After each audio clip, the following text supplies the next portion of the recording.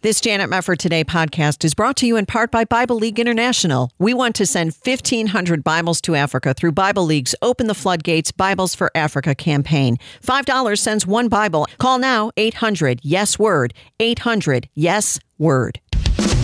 This is Janet Mefford Today. Our confidence is in Christ alone. Are we going to stand with God come what may? If the Word of God says it, I believe it. And that's the way it is. And now, here is Janet Mefford. Welcome, everybody. It's great to have you with us for another broadcast. No, I am not going to forget the scandal in the Southern Baptist Convention. I know they are employing the waited out strategy at the top echelons of that denomination because they have a big problem. They have a president who is newly elected as the head of the denomination, 15 million strong, give or take a few million. And he has been revealed to have been a sermon plagiarizer in a lot of sermons. And there is another tentacle of this scandal that touches on the immediate past president of the SBC, J.D. Greear, who also has his own issues in his sermons. And then we have the issue of Docent Research Group having been behind a lot of sermons that you might hear in your local church. They are sermon writers or exegesis givers for hire, as it were. And there has been a lot of discussion about this, and then it just kind of goes nowhere. If you ever wondered why that is, well, think about this in a secular context. In the secular context, when the media wants a story to go away, the best way that they know to make a story go away is they ignore it. They ignore it. And if it becomes too much of a hot potato for them to ignore, then they start employing other strategies. Then they start excusing inexcusable behavior. Or then if it gets really terrible, they make sure that the people who they like will mount some kind of defense that deflects the entire thing. Or they'll start attacking their enemies and try to go after people on the other side of the aisle to make sure that your real concerns are with that guy. It's certainly not with me. I'm not the problem. I don't care if there are only 4 people out there who have been paying attention to this story. 4 people does not make a small story, and 14 million doesn't make a huge story. The story is the story, and the fact of the matter is Ed Litton, the president of the Southern Baptist Convention, should resign. He should step down. And it isn't just because of the plagiarism. It's also because of the whole issue of cover-up. Am I losing my mind here? No, I'm not losing my mind here. And I don't need anybody's okay in order to observe what I am observing. And there have been some very astute people, especially on social media, who have been keeping up the pressure on Litton, and Litton is just ignoring it. And you can hear almost, imagine the whispers behind the scenes. If we just ignore it, boys, it'll go away. Because our friends in the media, and don't forget, there were a lot of good friendships formed under the Russell Moore era. Russell Moore is no longer in the Southern Baptist Convention. I'm going to get to that in a minute. But while he was there, he employed a very bright strategy for making sure that his agenda would get headlines. And he was supposed to be the reasonable evangelical leader. No, he was a divisive man to the hilt. He was trying to divide and conquer the SBC. And in large measure, he managed to do it. And he had a lot of help. He had a lot of help in the top echelon of the Southern Baptist Convention. And he made a lot of good friends in the media. Oh, they were buddies. I mean, he's at Christianity Today now. Now, that is his home page, Christianity Today. Hey, they hate Trump. They're liberals. They're progressives. They're all in with the woke stuff and the critical race theory. They love Revoice. I mean, name something. That's his tribe, as they like to call the people you hang around with or the people you align with. Your tribe. Christianity Today is his tribe. Buddies with the New York Times. Buddies with the Washington Post. Getting covered by the Atlantic. Jonathan Merritt, the former president of the SBC's son, and this was the same guy, James Merritt, who I used a clip to remind you about, actually said at a conference back, I believe it was in 2007, that if you wanted to use his sermon material on Father's Day, just go ahead and we won't call it plagiarism. Okay, that's his dad. So all of these people who were wonderful little echoers of everything that Russell Moore wanted to get out during the entire course of his reign at the top of the ERLC, they're just kind of, whistling, kicking the curb. There's no news here. If we just wait it out, it'll go away. Well, I'm not playing that game. And I want to salute every single person. There are small numbers, but I'm hoping they will grow, of Christians who say enough is enough of this corruption. It's not just the matter that Ed Litton has a duty to step down and has been deceptive on other matters as well. This guy is completely unfit for the ministry. He's unfit to be the president of the Southern Baptist Convention. It's just a fact. And he has all of these people who wanted him to win the presidency, who are whistling and kicking the curb. Think about all these big names, J.D. Greear and Al Mohler. And why aren't these guys speaking up? Danny Akin, the heads of the seminaries. Why aren't they speaking up? Do you think they would pause for a moment to point out if Mike Stone were a plagiarist? Do you think they would keep quiet if Mike Stone had won the election and it was revealed that he had been plagiarizing material in his sermons? You really think they would shrug their shoulders about plagiarism? No, and I'll tell you why, because it's partialism. And I'm not talking about the heresy of partialism that Ed Litton had on his website before he was caught and took it down. I'm not talking about that partialism. I'm talking about the biblical idea of partialism, where Jesus says, you have a man come in who's a rich man and you show him the nicest seat in the synagogue, and the poor man comes in, sorry, buddy, you're out of luck. That is not the way of Jesus Christ. We do not play favorites with certain people and shun others. That's absolutely out if you're a Christian. And it's the same when it comes to sin. If it is wrong for the guy next door to plagiarize perhaps your daughter in school and use her material as his own, then it is wrong for any pastor to plagiarize either a book or a sermon. And it is wrong for a no-name pastor to do it. And it is really wrong for somebody at a top echelon of a denomination to do it. So I'm going to stay on this story. I'm not going to necessarily talk about it nonstop. I'm going to keep up the pressure. As you guys know, if you followed me for any length of time, I don't like plagiarism. No Christian should tolerate plagiarism, and I don't care who does it. It doesn't matter to me who does it. It does not matter to me. You don't do it. You have to have integrity as a Christian. Now, this brings me to Russell Moore's latest interview. I know you're going to be excited about this. PBS. Can you believe? And PBS, by the way, has PBS done a big thing on Ed Litton being a plagiarist? I must have missed that story. Christiane Amanpour & Co. and Company is basically what it stands for. It's a show over on PBS. I've never read it or watched it, I should say. But we all know Christiane Amanpour of CNN. This was just incredible. I can't describe it. You have to hear it for yourself. And I want you to listen to Michelle Martin gushing over who she calls Pastor Moore. Listen to this. Cut one. Obviously, many people are familiar with your work, but for those who are not, you have been one of the most high-profile evangelical leaders in the country for many years now. For some people, you probably are the face of the evangelical movement. When did it start to go wrong for you? When did things internally start to chafe? When did you start to notice some sort of friction there? Well, I don't think that things went wrong. I think in some ways things went very right in that I came to see new ways to equip Christians and God doing a new thing. And frankly, within the Southern Baptist Convention, the people in the Southern Baptist Convention were overwhelmingly not just supportive, but beyond supportive and loving and affirming. My board was as well. I think that what I was starting to see was the same thing that virtually, almost every pastor I'm talking to right now is seeing, which is a congregation where the vast majority of people really want to love each other, really want to follow Christ. And sometimes there's a very small group within that congregation that doesn't want to. And that creates a different kind of temperature in the room. And so what a pastor has to decide is, do I continue working toward change in this congregation, which is usually the way to go? Or in other ways to say, maybe I should be doing something different. Okay, first of all, you're not a pastor, but second of all, this is what he's really saying. The people who he classifies as not wanting to love and not wanting to follow Christ are the people who became problems for him. What he's really saying is if you're not on Russell Moore's woke side of the fence, if you're not all in on racial justice and open borders and all the other nonsense that he shoved down people's throats, and if you are a conservative Christian who he basically has not liked from day one, then you're not loving or following Jesus, and he just couldn't take you anymore. And that's why he finally had to leave, even though most of what he did was so terribly right. That's not how I remember it. There's much more to come. Stay with us. We'll be right back on Janet Mefford Today.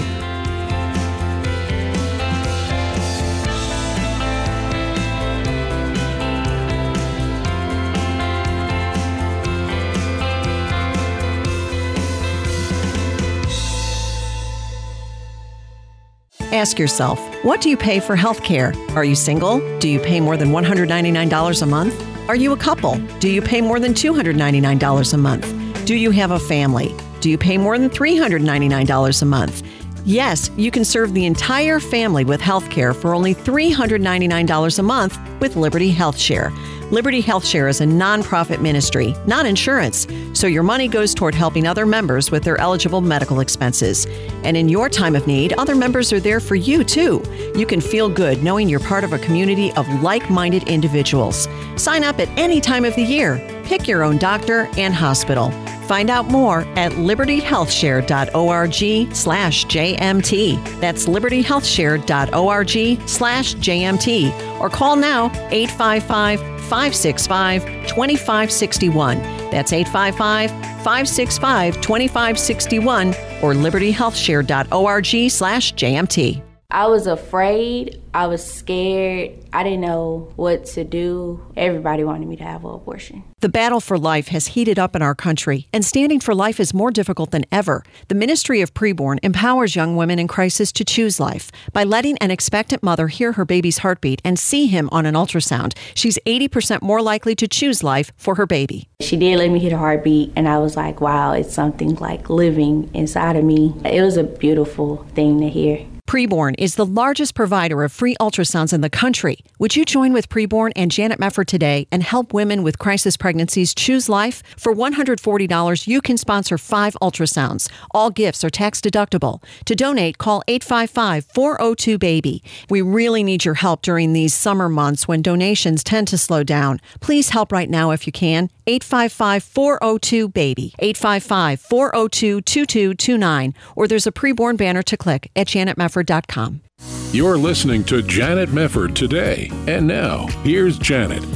Wow, this interview that PBS conducted with Russell Moore, now the public theologian over at Christianity Today, which I just find hilarious.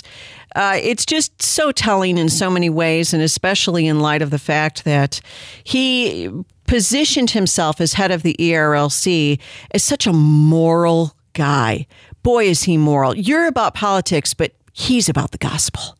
He's about the gospel. He's about ethics. He's about doing the right thing. He's about principle. Well, I'm about to blow that apart just by playing his own words for you.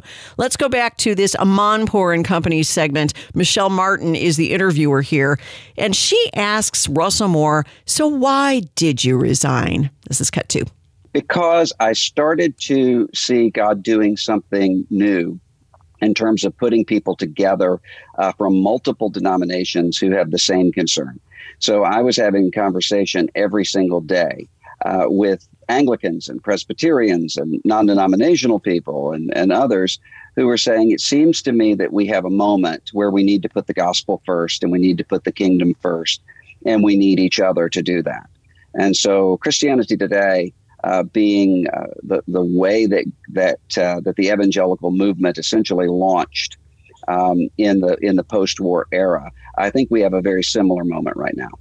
Well, that's interesting. So much for a commitment to Southern Baptists.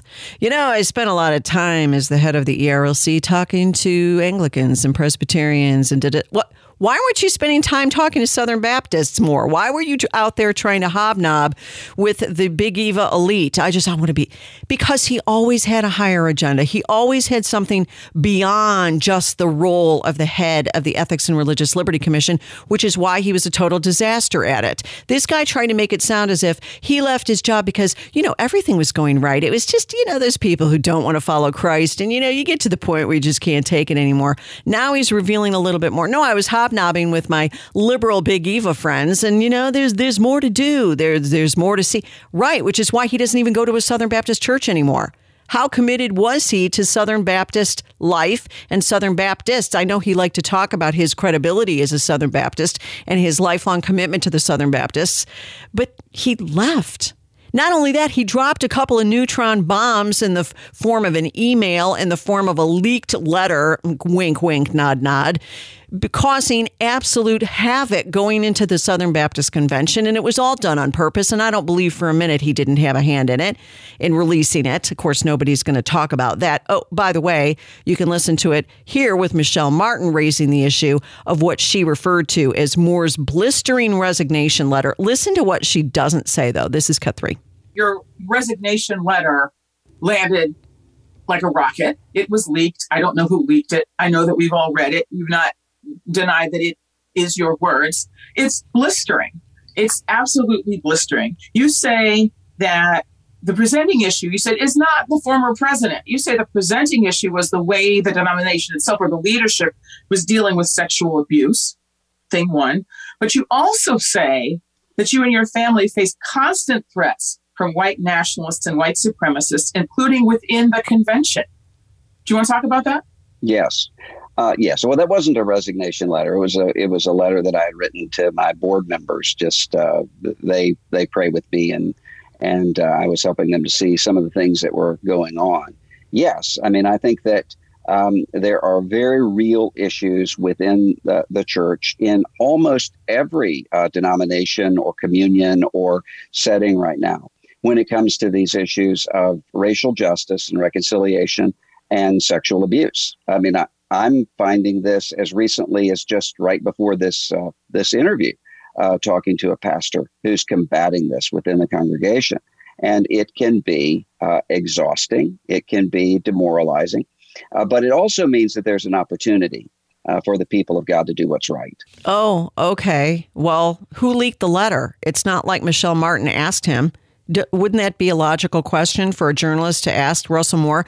It's very interesting that you sat on that for a long time before it was finally, quote unquote, leaked. Did you have anything to do with the release of that? And the timing of it was quite interesting as well, Dr. Moore. Did you have any hand in that? She doesn't even ask him. What does she care? He talked about constant threats from white supremacists and white nationalists, even in the convention. Prove it, because you didn't name one person. And Mike Stone even came along and said it's not true. It's just a lie. It's not happening. And this issue of sexual abuse and how it was handled, there were people who came along who said what Russell Moore claimed in that wasn't even true.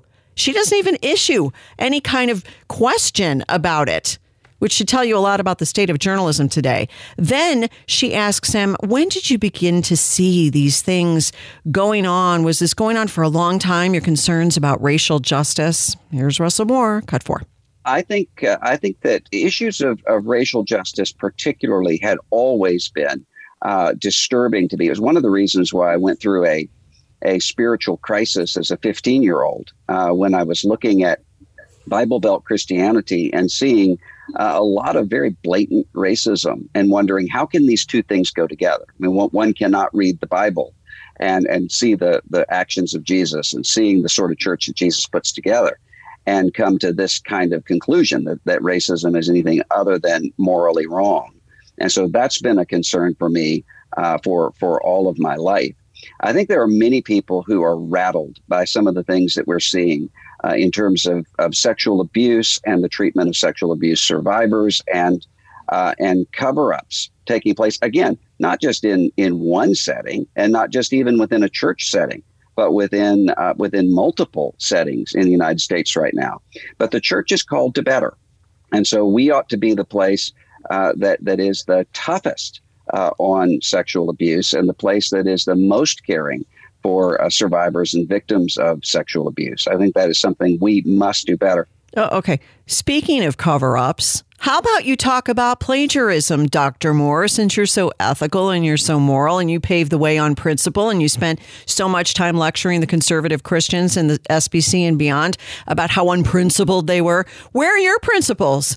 The guy that you helped usher in as president of the SBC has been revealed to be a serial sermon plagiarizer. Do you have any comment on that? Do you have any comment on the fact that your friends at the top echelon of the SBC are saying nothing? Do you have anything to say about why you have said nothing on your Twitter feed? Where you been, Dr. Moore? You're Mr. Principled. How about we talk about that cover up in the SBC? No, they don't want to talk about that. We're going to wait it out. We're not going to talk about that. Okay. You don't have to talk about that. Then Michelle Martin says, white evangelicals were strong supporters of Trump, and they're also some of the most hesitant to employ these COVID-19 health measures. Why is that when they're supposed to be so pro-life? This is what he said. Cut 5. I don't know. I think we're in a moment of a kind of crisis of credibility. That's one of the things that I've been speaking to repeatedly. And frankly, what takes up most of my time and energy right now is talking to young evangelical Christians who are disillusioned and who are fighting against cynicism, usually not yielding to it, but fighting against it.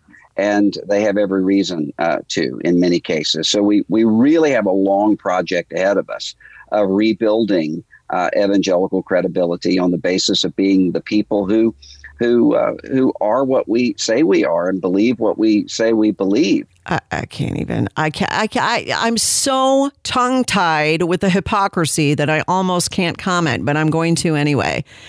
You talk about a crisis of credibility about people you don't like who are Trump supporters. Of course, set aside for a moment that there are legitimate, reasonable reasons, if you want to say it that way, that people will refuse the COVID-19 vaccine.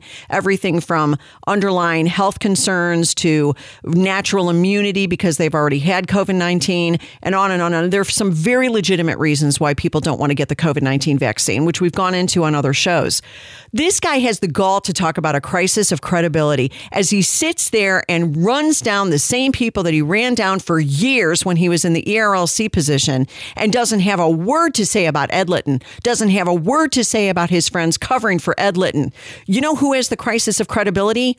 You do, Dr. Moore, and so do your friends at the head of the SBC, as long as you are covering up the scandal and the sin of plagiarism at the top of the SBC. And yes, I am calling it out. Look, there are all kinds of things that need to be addressed in all kinds of contexts within any church body, sexual abuse being one of them. I've talked about this issue continually for 9 years, sexual abuse in the church, long before the Me Too movement. So I'm completely on board with that issue. I think where there is racism, it does need to be repented of. Absolutely. We are one in Christ Jesus. We are united by faith in Jesus Christ. That needs to be trumpeted from the rooftops. But when these people are constantly pointing fingers at you and your family and telling you, oh, you have a problem. You don't care about racial justice. You don't care about pro-life because you don't want open borders and all of the leftist agenda for the borders. I'm done with it, folks.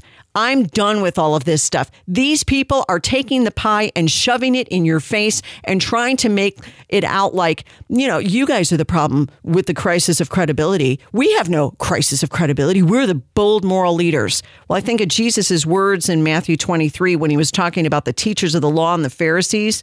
And he said, everything they do is done for people to see. They make their phylacteries wide and the tassels on their garments long. They love the place of honor at banquets and the most important seats in the synagogues. They love to be greeted with respect in the marketplaces and to be called rabbi by others. Is that not a description of Dr. Russell Moore? He loves PBS and The Atlantic and New York Times. And what does it say? If the world hates you, know that it has hated me before it hated you, Jesus said in John 15.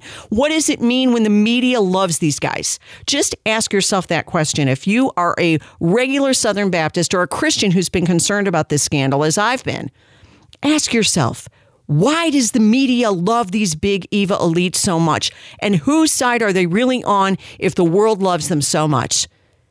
Just think about that for a moment. The normal place for any Christian in the context of the world is to be hated because they hated our Lord and Savior. These people need to stop the covering up and they need to call on Ed Litton to resign lest they persist in their crisis of credibility. You're listening to Janet Mefford Today.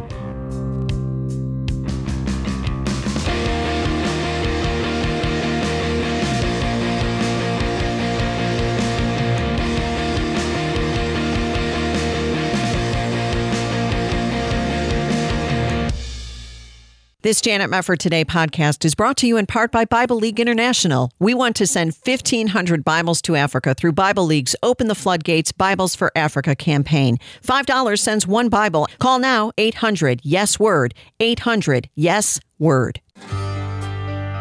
This is Janet Mefford Today. And now, here's your host, Janet Mefford. Peace I leave with you, my peace I give to you. I do not give to you as the world gives. Do not let your hearts be troubled. Do not be afraid. These are some very comforting words from the Lord Jesus Christ in John 14. And given the times in which we're living, that verse might strike you a little differently now than it may have only a few years ago. I know that's true for me. In Jesus, there is peace, regardless of what is going on in my life and regardless of what's going on in the world around me. But if you have trouble being at peace, even as a Christian, then you're going to want to stay tuned. Joining me now is Pastor Chip Ingram, founder and CEO of the teaching and discipleship ministry Living on the Edge. And today we'll be learning more about finding peace in Jesus as we discuss his latest book, I Choose Peace, How to Overcome Anxiety in a Stressful World. Chip, thanks so much for being here. How are you today? You know what? I am actually doing well today, Janet. I'm like everyone else, we all have challenges. I had just sort of unexpected second back surgery and a lot of pain, so I'm getting to practice at a new level, everything we're talking about in this book. And I think that's always a good thing. So I really am doing well, recovering well. Oh, I'm glad to hear that. That is a really rough road to have back surgery, but we'll be praying for you that you have a swift recovery. I really salute you for being able to go on with life. That can be really a hard road to hoe for anybody. You know, when we're talking about peace, obviously the Bible has a lot to say about it. I think about Philippians 4, 6, and 7, be anxious for nothing, but in everything by prayer and petition with thanksgiving, present your requests to God, and the peace of God, which surpasses all understanding, will guard your hearts and your minds in Christ Jesus. This is a very beloved passage, one of my favorites. What are we talking about when we talk about the peace that God has promised to us, specifically as believers in Jesus Christ? The definition that we're talking about of peace, how do you see that definition as we should understand it? Well, I think, first of all, sometimes you have to deconstruct. And in our world, peace is my circumstances and the things I want are kind of aligning at a certain time. So I have peace in my marriage, or I have peace in my job, or, I have peace in my finances, but they're contingent on circumstances. Or, maybe it's just emotional peace that we're having for a moment. When Jesus said, my peace I leave with you, he basically says, my shalom. And it's not just the absence of conflict. It's the complete soundness, wholeness of health, health of your soul, your mind. It's the harmony in your relationships. It's doing what you were designed to do, fulfilling your purpose, and having this sense of peace. You have victory. I'm with you over your enemies and your struggles. So it's a much fuller peace that he promised those disciples, and that he promised us. Well, right. It's interesting, too, because when you talk about peace, you think maybe of Mark 4, I believe it is, where Jesus is calming the winds and the waves and the disciples are freaking out while he's sleeping. And he says, basically, where is your faith? He's saying, why are you afraid? I'm here. Where is your faith? How much of peace and the peace that we have in Jesus has to do with our faith in him and our trust in him? Well, I think this is really key, Janet. Peace, I like to put it this way. Peace is a gift that if you're a follower of Jesus, you received him as your Savior, 100% of Christians have the peace of God, the shalom of God. Yeah. But like all things, we possess it, but we have to appropriate. In other words, there's certain things that he has said, you'll experience my peace, even exactly the passage. There's a way to pray during anxiety that the peace of God will rule into your mind and heart. A little bit later, he's going to say there's a way that you renew your mind, and there's certain habits that the God of peace will be with you. So, yeah, I think it's really clearly related to when we're abiding in him, his words are abiding in us, there's peace. It rules in our hearts. In fact, Colossians 3 will talk about the peace of God kind of acts like an arbitrator, or in our word, like an umpire. People are watching the Olympics and say, in volleyball, it goes out, and they lift the flag up, it's out. Well, sometimes when we feel the peace of God leave, It's the sense of, oh, you're out of bounds. Get back. Let's abide again. That was unrighteous anger. That was a temptation that you caved into, or, that's God's peace is a gift, but we have choices to make to experience that peace in our everyday life. Well, we do. And I know people might say, I know I have peace with God positionally. For example, when we look at Ephesians 2 saying, for he himself is our peace, who has made the two groups one and has destroyed the barrier, the dividing wall of hostility. We have peace with God because of what Christ did on the cross and his resurrection from the dead, securing that peace. So positionally, we're at peace with God because of our faith in Jesus Christ. But you're talking about peace in the practical terms of life, where you are appropriating it, as you said before, that we are at peace, but we need to appropriate that. In what sense do we choose peace then, to go back to the title of your book? Well, it's let's go to where people are living. COVID, there's a new strain. I have fear. I have anxiety. My child has anxiety about going back to school. There's anxiety about, what about the finances? What about the trillions of dollars of debt? What about the future? What's going to happen? When anxiety like that is knocking at the door of our hearts, the very passage you quoted, Philippians 4, 6, and 7, would say, let biblical prayer, not any kind of prayer, let biblical prayer answer the door when anxiety knocks. Anxiety is like everything else. It's just a temptation. And it's anxiety is projecting into the future to get us not to trust God in the present. Right. And so it's like, okay, are you ready? Anxiety about, I just had it. My wife and daughter and son-in-law are all traveling. And I was just preparing my day, spending some time with the Lord, doing a little bit of workout, and this thought comes to my mind. What if they were in a car wreck and all three were killed? Well, I know that my wife and I are to take care of, she has 4 small kids. The thought came to me, what would I do at this stage of my life with an 8, a 6, a 4, and a 2-year-old? Yeah. And okay, I was tempted to be anxious. Instead, what's he say there? He says, okay, not just any prayer like, oh, God, help me. It's with all prayer, it's a general word for adoration, to pause, to examine, to remember he's sovereign, he's in control, he's powerful, he's all-knowing, he's good. And then with petition, what are the needs? What are the specific needs? With thanksgiving, and then bring your grocery list, and you offer those things, and you deal with that very specific anxiety moment. And God says, as you do it in that way, he changes your perspective. You focus on what you have instead of what you don't have. You take those fears and specific things and you literally cast them over to him, and he gives you peace. So we're talking about the functional, everyday experience of this calm. We all know some believers that walk closely with the Lord, and maybe a mate is going through cancer, or maybe they lost their job, or they've gone through horrendous things in COVID, and you sit with them over coffee or a Coke, and you look at them and you say, there's this calmness, this peace that you have. How do you have that in the midst of all that you've been through? Right. And what we're actually observing is them abiding in Christ. That's good. And it doesn't mean that they don't have any problems. It doesn't mean, but what they're experiencing is that God of peace. He's with them. Yeah. That peace, that gift, they've tapped into the gift in such a way where the Spirit of God that dwells in all of us is manifesting the very same Jesus who said to the waves, stop it right now, be still. And they did. Yeah. That Christ lives in us.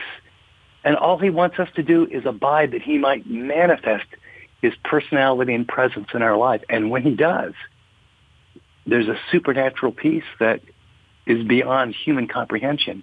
But it's available to all of us. That's what I want people to get. That's what the book is about. It's for us ordinary people, not just, the great saints of the world. Yeah. It's for Chips and Janets and John and Marys.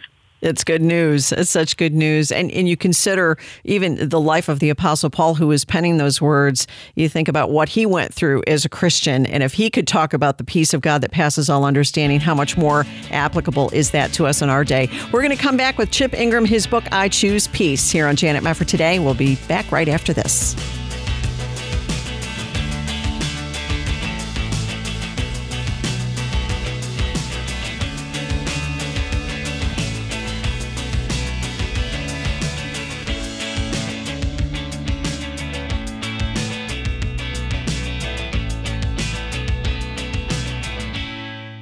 This is Janet Mefford. We're partnering with Bible League International to send God's Word to 1,500 Bibleless believers in Africa. In many parts of countries like Kenya, Tanzania, Ghana, and Mozambique, as many as 9 out of 10 Christians are denied God's Word because of corrupt governments, majority religions, remoteness, and poverty. They've never been able to read 1 Peter 5:7. Cast your cares on Him, for He cares for you. Reading that promise of God means everything to you and me, and now it will mean so much to these Bibleless Christians in Africa when you respond. Here's Pastor John in Mozambique. One occasion, I found a pastor that was leading a church of 90 church members. And he was having one Bible that was starting from Exodus and ends to the Ephesians. And he was leading the church with that Bible. So when we went to give them the Bible, imagine joy. They sang, they danced, they cried, and they praised God for the gift of the Bible. $5 sends one Bible, $100 sends 20, $500 sends 100, and your gift of any size will help us meet our goal of sending 1,500 Bibles to Africa. Call 800-YES-WORD, 800-YES-WORD, or there's an Open the Floodgates Bibles for Africa banner to click at janetmefford.com. Actually, the need is great. If you could remember the other picture of a lady who was trying to show me the Bible, that, Pastor, I understand you work with Bible League, but we don't have Bibles here. So that lady had a Bible from Exodus to the book of Hebrews. That's all. You see that? So there is a great need of Bibles. Send God's Word to a Bibleless believer in Africa today for only $5. Call 800-YES-WORD. You're listening to Janet Mefford today. And now, here's Janet. Well, peace is a wonderful thing. It's great to have peace with God, and it's wonderful to abide in the peace of God, even in troubling circumstances. Pastor Chip Ingram is joining us. I Choose Peace is the name of his book, How to Overcome Anxiety in a Stressful World. You did a great job, Chip, I thought, going into that break, describing how it is you can deal with anxiety and apply some of these passages of Scripture about God's peace in that moment. Now, one of the other things that you talk about is choosing peace in relational conflict. Now, that's an interesting category, but I think one we're all familiar with. How do you advise Christians to choose peace when there is conflict? Well, what people will understand as they kind of go through this book is that it really is unpacking Philippians chapter 4. And I loved what you said. You said, the Apostle Paul, how he experienced this. What's interesting, he's writing this one from prison. Yeah. Yes. I mean, he has peace, and in fact, the theme of the book is joy. And it's interesting. By the time he gets to chapter 4, he talks rejoice always. And again, I say rejoice in the Lord always. That's wonderful. And then he's wrapping up the book, and then he talks about 2 women. They both love God. They've both been greatly used by God, and they can't get along. And I would just remind people that just because you have relational conflict, it doesn't necessarily mean there's a bad person in the room. And so I would remind you first is that I don't know of anything that robs our peace more often than relational conflict. And whether it's with our mate or one of our kids or our roommate or our supervisor or a friend or someone at church, I mean, someone can say something or do something, or we hear they said something about us, or even give us a look that just feels like, what was that about? And I just first want to say, relational conflict is normal. And then sometimes we lose our peace because we try really hard. I know early in our marriage, my wife and I both come from, our dads were in World War II, very common, both ended up alcoholics, creates very dysfunctional families. So we get married and, we love each other and we both love Jesus. And within 6 months, it's like, this is not working. She loves God and I love her and she makes me nuts. Yeah. And vice versa. And so we didn't have peace and we didn't have conflict. So there's times where once you try really hard, you need outside help. And it's interesting in this passage, the Apostle Paul talks about these 2 ladies, And then he calls out someone in the church, he must have been a wise, good, godly counselor. He says, hey, good fellow, what I want you to do, I want you to meet with these ladies, and they're both valuable. They're both wonderful. Whether it was personality, miscommunication, expectations, all the normal stuff, I want you to help them get through this. And so as I walk through that passage in relational conflict, here's sort of the 5 things that flow out of it that I'll just give to people quickly. 1, stop procrastinating. Don't keep kicking that can thinking it's going to get better. Yeah. Number 2, evaluate your expectations and just realize people are normal, they're human, they're going to let you down. Or sometimes I think as believers, we expect unbelievers to act like Christians. Yes. And then we get all bent out of shape. Like, 3rd is get outside help. If you've worked really hard at it, might be a friend, could be a pastor, could be a Christian counselor. 4th is don't let one relationship ruin your life. I mean, some of us get so fixated. This has to be right. They have to understand. This has got to work out. The scripture is clear. Be at peace with all men as far as it depends on you. Yep. Do all that you can. Right, Janet? Haven't you had a few relationships where you've just said, yes, you know what? Yes. You know what? I can't do anymore, and I'm going to let this one go. And then the last one, and this is for some of us, I'm a justice junkie. No, they got to understand. This is right. And sometimes it's just you have to say, having the right response is more important than being right. Right. Is that they're never going to see it, but they'll see responding in the right and a gracious way and recognizing, I've done all I can, but when God evaluates this relationship, he wants me to have a righteous response. And I think of Jesus, Janet, of although he was reviled, he reviled not. Right. And, I know a lot of believers right now are experiencing a lot of injustice, and that's not fair, and religious liberty. And it says in 1 Peter that he set an example that we should follow in his steps. And he's talking about suffering under injustice, that when we suffer for doing what is right, with peace, with a calm spirit, this finds favor with God. Yeah. And I think also it turns people's hearts. So I think relational conflict is a really big one, but I think he's given us a game plan to begin to walk through it. Yeah, that's really good and really, really applies to a lot of people's lives. I was thinking of Psalm 34:2 about seek peace and pursue it. That really kind of seems to sum up what you were just saying in relational conflict. That's really important. Another category that you talk about in the book, Chip, which I wanted to hit on before we run out of time, is choosing peace in tests of faith. Again, we can reference Paul. We can reference so many people in the Bible who really had trials and temptations that were overwhelming at times. And there are people, I'm sure, listening who are in very dire circumstances, if not now, then maybe in the future. How do you choose peace when everything around you is just in a state of upheaval? Well, that describes a lot of our world right now, doesn't it? And it's interesting where the Apostle Paul could say, I have learned the secret of peace or contentment, of being satisfied, of not freaking out.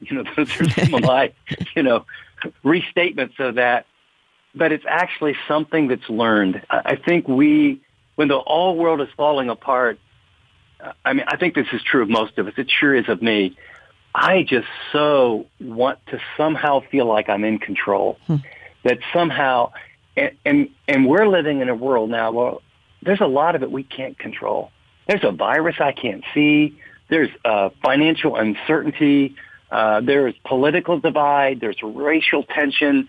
There's inside the church. I've got so many pastors that are friends, and they'll privately say, I don't know what to do, Chip. I said, what do you mean? Well, half the church emails me and says if we open up, then they're leaving. The other half says if we don't open up, they're leaving, and the other half says if we wear a mask, we're leaving. The other half says if you voted that color state, then I'm leaving. If you voted the other color state, he said, I've never seen so many that have division. And I think this is a time where we often quote this passage, but the passage is in the context of whether circumstances are good or bad, as I'm connected to Jesus intimately, I can do all things through Christ who gives me strength. And I think we need to help people remember that means that I'm in his word and I'm renewing my mind and I'm obeying what I know. Sometimes we pull these verses out and say, that's not working for me. Right. And David would say, if your word had not been my delight, I would have perished in my affliction. Going through affliction, trying really hard just because you're a Christian does not mean you'll go through it well. Going through it desperately dependent, renewing your mind in fellowship with other believers, obeying what you know, and living out of desperate dependency, sharing your heart.